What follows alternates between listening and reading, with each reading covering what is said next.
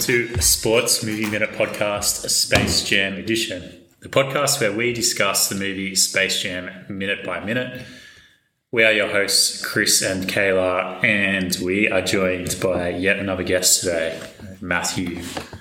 Welcome, Matthew. Good evening. Thank you for having me.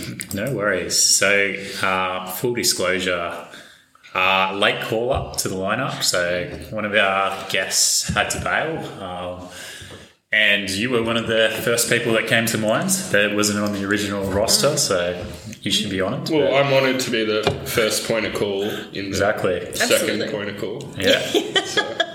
But it actually kind of all worked out for the best because these are good minutes that you're going to be talking about, and you enjoy basketball. I do. So I do. I think it all perfect works. match.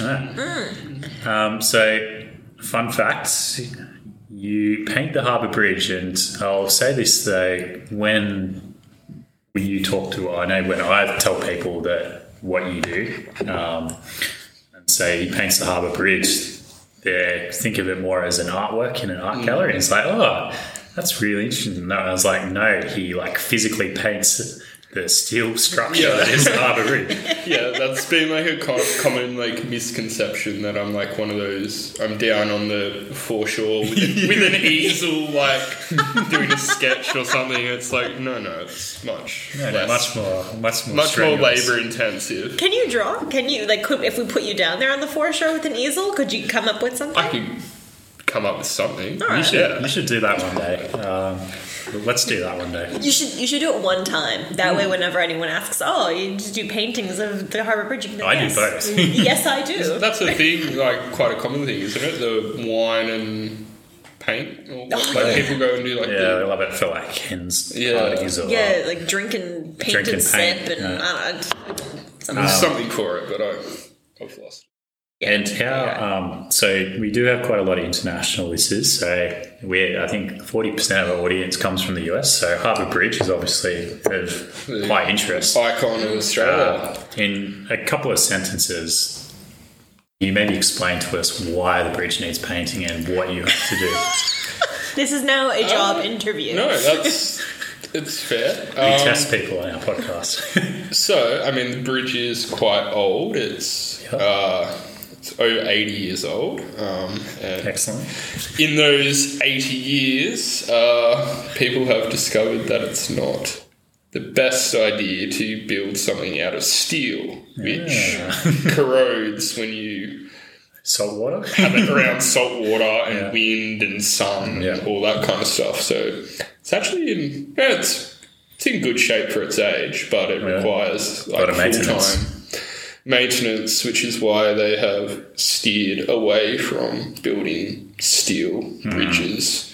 In the current day, it's now all kind of suspended concrete kind of stuff. I'm not an engineer, but just prefacing that. We could literally talk about infrastructure all day. Well, I could talk about infrastructure all day. I could not. But we don't. I'd leave. Yeah. We will be mindful of our listeners here. So you mentioned basketball fan. So we did talk about the NBA a bit. Do you actually have a favourite team in the NBA, or are you more like a player guy? No, I do. I believe I share the same favourite team as you, the Brooklyn Nets. Very good. He's a temporary Brooklyn Nets fan. It's if I have to choose, it's what I choose. But since Vince Carter left the Nets, it's up and down. Yeah, the next best thing. Yeah, well, you were a Vince Carter follower, Christopher. So now what are you going to do? I might have to retire from the NBA. Watching the NBA. God, no, you won't. Nah. It's a good question. I just enjoy it enough that I'll just watch it, no matter who's playing. I do have a sneaky soft spot for LeBron, which I didn't. This is no longer about you. Coming back to Matty. Yeah. Other teams that you support? I also have a bit of a soft spot for LeBron. Oh, good God. I meant outside of basketball. Oh, okay. Outside basketball, again, share the same love for NRL, Parramatta Eels. Excellent. No wonder you were Christopher's first call up. You just wanted someone to talk about his interests with. You're a surfer. Yeah, I try. Well, yeah, get out in the water and flail around. People that I know in Sydney, you're easily the most qualified surfer. Thank you. So, favourite surfer? Oh, remember we have a North Shore Hawaiian on the podcast. Yes. Well, it's hard to argue with John Florence's skill. However, I'm not like that much of like a world championship to watch. Like I'm more kind of like the free surf kind of guys. So a couple of Aussie guys like Chipper Wilson and Craig Anderson. Probably not going to mean much to many people, but like there might be one who'll be like, "Oh yeah, I know that guy. Wow." Oh, absolutely. When my human was on it, we asked him who he supports. He was talking about Formula One and cycling. Yeah. So you know, we get to do. We like diversity. Yeah. We like diversity. And one more question on surfing for you. So, favorite spot? Well, I don't want to give you to give away a secret good surfing spot, but favorite. You can plead the fifth if you need to. Yes. Well, favorite beach. Favorite break. Yes. Favorite wave. Yes. Don't confuse him, Matt. I'm with you. That I have surfed personally or to watch? Either I'll give you both. Give me both. So physically watched and physically surfed. Okay. Physically watched. Visually watched. If I was to watch a wave, it's like pretty hard to go past Chopu, which is in Tahiti. Yeah, excellent. That's world renowned. Yeah. And personally, can't drop the name for. That's fine. That's a big no-no, but it is on the south coast region of New South Wales. So where you grew up, right? Yeah. Not where I grew up, but where you lived. Where I like to call home. I found a bit of a calling to that area. You went from north to south. Yeah, I've been a bit of a nomad. I've been all over. Mid-North Coast, Newcastle, South Coast, Sydney. So excellent. Well, I think that's a pretty good overview of you. So it is an excellent overview, and now I will introduce the minute. This is minute 70. And it begins with Bill Murray saying that he thrives on pressure, and it ends with a trapped Lola bunny. Take it away. So one of the first lines that we get here, the first thing that I was going to talk about, so Bill Murray says, the producer is a friend of mine. Very factual. Uh-huh. What? I literally, yes. Yeah, okay. Continue. So I thought that was apprehensive. No, that's in all the literature. Yeah, yes, they're friends. But yeah, for me personally, I didn't realize the history. So that two of the producers, Ivan Reitman and Dan Goldberg. So Dan Goldberg produced Meatballs and Stripes, which were two of Bill Murray's first starring movies. Ivan Reitman directed Meatballs, also directed Ghostbusters. So very strong connections, which after reading that, it makes total sense that Bill Murray's in this movie. You didn't get the third producer? Joe. Mm-hmm. I didn't research so much on Joe. Did you have some stuff? Also Ghostbusters. Mostly Ghostbusters. Yeah. There you go. And this bothers me, actually, though, about the minute, because he says, the producer is a friend of mine, not the producers. The producers. So I wonder who he's talking about. Which one is he closest to? I reckon. Can't give it away. I reckon Ivan. It's my gut it's feel. Ivan. Yes. It's just come to a consensus that it's Ivan. Just goes to show it's all about who you know, not what you know. Well, I actually love when Daffy says that. I laughed so hard when he was like, "Oh, well, that's how it goes." Like, Hollywood. Yes, Daffy. Hollywood. Yes, it is. Not even in Hollywood. I like the Teamsters reference as well. Did anyone else get that? Yeah, get dropped off by a Teamster. Yeah. That was like big union situations back in the 80s and 90s in the US. With Teamsters. Yeah. Do you know? No. Do you know Jimmy Hoffa? I do. Yeah. You see, Union boss? No. Mysteriously disappeared. Yeah, he was the union boss. He basically was like friends with the president. Well, not really friends. Didn't really like the president, actually. And he mysteriously disappeared at one point, and allegedly, but like no one can ever find the body, and it's people admitting to things that maybe they did or did not do, and maybe their deathbed confessions, and it's all very dramatic. The body hasn't been found. No. Probably because, let's be honest, the mafia doesn't really keep the body. Someone disappeared. They just feed it to the pigs. Everybody's seen Snatch, right? Like, that's what let's be honest.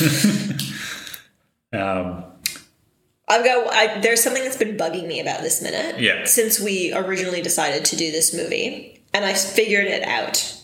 So in this minute, keeping on our Bill Murray theme, he is running down the court, and he's dribbling the ball, and he's shouting, "I'm going left, I'm going left." And then he doesn't go left. He goes right. And then he says a line that I could not, for the life of me, figure out. Like, it just was so mumbled. Did you hear it? Did you pick it up? No. It's, "Don't ever trust an earthling." Sneaky. And he shouts it, and I just couldn't figure out what the F he was saying the entire time. How did you figure it out? I looked at the script. Yeah. Excellent. Yeah. Very resourceful. Funny the things that you can accomplish when you're doing a movie minute by minute, hey? Yeah. Thoughts on the behind the back pass? You like it? He pulls it off? I mean, yeah, I was impressed. I was dubious when Bill Murray started dribbling and running. I was a bit like, oh, I'm not sure about the skills here. And then pulls the behind the back out of nowhere. So is that a bit of editing trickery or actual skills? Yeah. I think he did it. It's a big question. But he didn't have to pass it. He didn't have to hit a target. He just had to pass it behind his back. So I'm sure MJ will do the rest. Yeah, exactly. Get it in the air and then it's all good. See, I always think those are really funny. Even like when someone is looking in one direction and throws the ball in another direction. Because I think in terms of like NBA and teams, it works. But have you ever played like a pickup game with someone and they try and do that? And because it happened, Christopher, when we played at work once, and we were playing with McDade, who was a guest on the podcast, and he would do that, and he did it to me a couple of times, and I felt like stopping the game and being like, you and I don't know each other well enough for me to read your mind and know that you're going to pass me the ball. If you're not looking at me, honey, like, I'm chilling like a villain. No pass.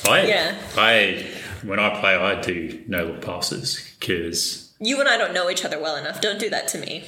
Yeah, ever, if we play together. You just get a pretty good read on me.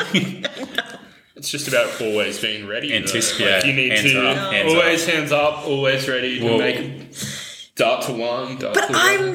We've talked about this previously. I'm a defensive gal. And so if I don't have to catch the ball, I'm on people. Like, I'm dealing with this over here. I'm not paying attention to what's going on over there unless you're giving me the eyes. But when I would do it in a game is if like I'm driving to the ring and you've got a shooter standing in the corner, that's where you keep your eyes on the ring and you kick it out. That's different. Because they're ready to catch the ball. They're there for a reason. Yeah. But the behind the back pass really resonated with me because I do love a good behind the back pass, and the execution has had varying levels of success over the years. From you or from from me? I was talking about like from the NBA. I was like, I don't know. I feel like they got it down. I did like a perfect one once. It was like on a fast break, and it was like 3-on-2, and I looked right to the guy on the right, and so they went that way, and I went behind the back, and it just came off, and it was like one of my greatest on-court moments. But ball. I do remember one specifically where I did it in traffic, so it must have been not a fast break situation, and I sconed someone in the head. He's single, ladies. Can't shoot a free throw to save his life. Whoa. But can occasionally. Come on. No, it's true. I've seen him play. We won't talk Matthew, about that. we don't have time to get into this. I've seen him play once. What sort of state was I in? That is possibly the worst basketball game I ever played. Semi-inebriated. Funny that. Keep it G-rated. Yeah. Oh, that's classic, Christopher. Oh yeah, the one game that you saw me play is the worst game I've ever played. It was. My motor skills were affected. Yes. What a coincidence. It was after King Street Crawl. Yeah. So the danger of playing on a basketball on a weekend. Yeah. Anyway is right, because I was saying, despite the fact that you can't shoot a free throw to save your life, occasionally nail a behind the back pass. Exactly. So, ladies, pay attention to that part, not the first part. I felt like you've just made this your own personal endorsement for how good you are at basketball. Personal ad now. Isn't that the reason that we do this podcast? We're gonna have to get that monetization going. That way we can cut all this nonsense out. Actually, as a side note, because I feel like you two will appreciate this, in terms of sort of, on the theme of doing things that your teammate may or may not be prepared for. Disney Channel original movies, which I know that you guys didn't really have in Australia. There was one that came out in the US, and it was about these twins who played basketball, and they were the best because they could read each other's minds up and down the court. Do you know what it was called? Twin Stars. Double Teamed. Oh, yuck. Yeah. That's even at the time. Not appropriate. It was, I don't know how long ago it was, maybe 15, 20 years ago at this point, but yeah, even then. Grey area. It's a Disney movie, people. Good God. Get it together. I mean, maybe that's the thing. Maybe it's Disney people. They've got to keep themselves entertained somehow. Maddie, what did you want to talk about in this minute? Anything specific? The one thing that jumped out to me was Daffy's blatant foul. Yeah. They get so aggressive in the second half, hey? The refs put the whistle away in the fourth quarter. Yeah, it seems to, so... Yeah, we gotta talk about that referee, because Marvin the Martian is a toon, so how he managed... He doesn't call fouls. No, but of course not, because he's obviously on this... He's obviously biased. Yeah, see, I want to say yes, and that's actually what I was going to say, but he's usually Bugs' opponent, right? In Looney Tunes cartoons, yeah. It's interesting. I'm fascinated by it. But yeah, I agree, because the thing that I was thinking about during the gut check was just how much it fucking sucks to get hit in the stomach. Oh, it's when you belly flop into you just... all the wind gets knocked out of you, and it's debilitating. Excuse me, guests, while I pour my wine. Kids used to do that at school. Little hit you in the gut. But it was pretty mean. It was pretty mean. Also, for our guests, as I was pouring my wine, Maddie decided, and rightfully so, that it was time for another beer. So you may hear some shenanigans in the background. Apologies. No, do it. Let's hear that sweet sound. There we go. Flawless. That's perfect. And now we're all set up for the second half of this podcast. I liked his helmet though, his kind of almost old school football helmet. NFL gridiron. Yeah, but just the one bar across the face. Yeah, very old school. I like that. The only other note that I had on this was, this is literally the only thing that Muggsy Bogues' character does, not the Red Monstar. It's the only thing you see him do the entire game is really? When he's blocking Michael. Yeah. Wow. I wonder why they did that. Surely they could have been a bit kinder to Muggsy in terms of stats. I'm sorry. I love a good pun. Oh, that was excellent. Oh, man. But we talked about it earlier, because there's there's a series of really good dunks, which he's obviously not going to be able to do. Yeah. But this is really the only thing that they give him to do is to block Michael Jordan. That's a task in itself, because it's quite a mismatch there. Yeah. But he's huge in the movie. It doesn't look like it's Muggsy versus Michael. It looks like a giant versus Michael. But the Muggsy talent doesn't transition to him knowing how to use size, because the Muggsy talent is like a small man's talent. Yeah, so it's confused. Yeah. Confused with the extra size, doesn't know how to use it. Absolutely. That was all I had on this minute. Yeah, we're really setting up for... We're halfway through the final... Spoiler, right? Potentially the final play of the game. So we don't want to spoil what might happen. Did you watch much Looney Tunes? I did as early childhood. I remember having Cartoon Network and had Roadrunner and what else is there? You know Elmer Fudd. You know what I loved on Cartoon Network was Scooby-Doo, not Looney Tunes. Controversial. I know, that's what I always used to watch. I don't remember I remember watching Captain Planet, but that's a whole separate issue. I still know that entire song, the Captain Planet song. I don't think I could do it word for word. I'd be able to do parts of it. So. Who knew? I didn't know as a kid that I was learning at the same time. I know. Earth, Fire, Wind, Water, and Heart. Yeah, I love the heart. It's great. It's so strange. Think of what you'd be able to know if you got all that useless stuff out of your brain, like the Captain Planet theme song, and replaced it with particle actual physics. Yeah. I'm full of information that is useless to me. Why don't we get? And I don't even win trivia enough to justify it. Come on. I'm not bad at trivia, actually. Really? During COVID, Christopher and I were we had a couple of online Zoom trivia sessions. Yeah. We had a victory and a couple of podiums. So. There's a little bit of trivial knowledge in there. Congratulations. That's a big deal. Winning trivia, it sounds ridiculous, but it's so satisfying. It was satisfying. It was. So satisfying. I mean, and our prize for winning trivia, it didn't outweigh what we paid to actually enter trivia. So as a financial kind of standpoint, not a victory, but case of beers. Come on, 100%. And it's a moral victory, and there's bragging rights associated with it. Trivia's great. There it is. But like you said, we've set up pretty well for the next minute, which is arguably one of the most exciting minutes in the movie. So I think we should leave it here and let's come back tomorrow and finish this off. Spoiler alert, we might have a guest again tomorrow.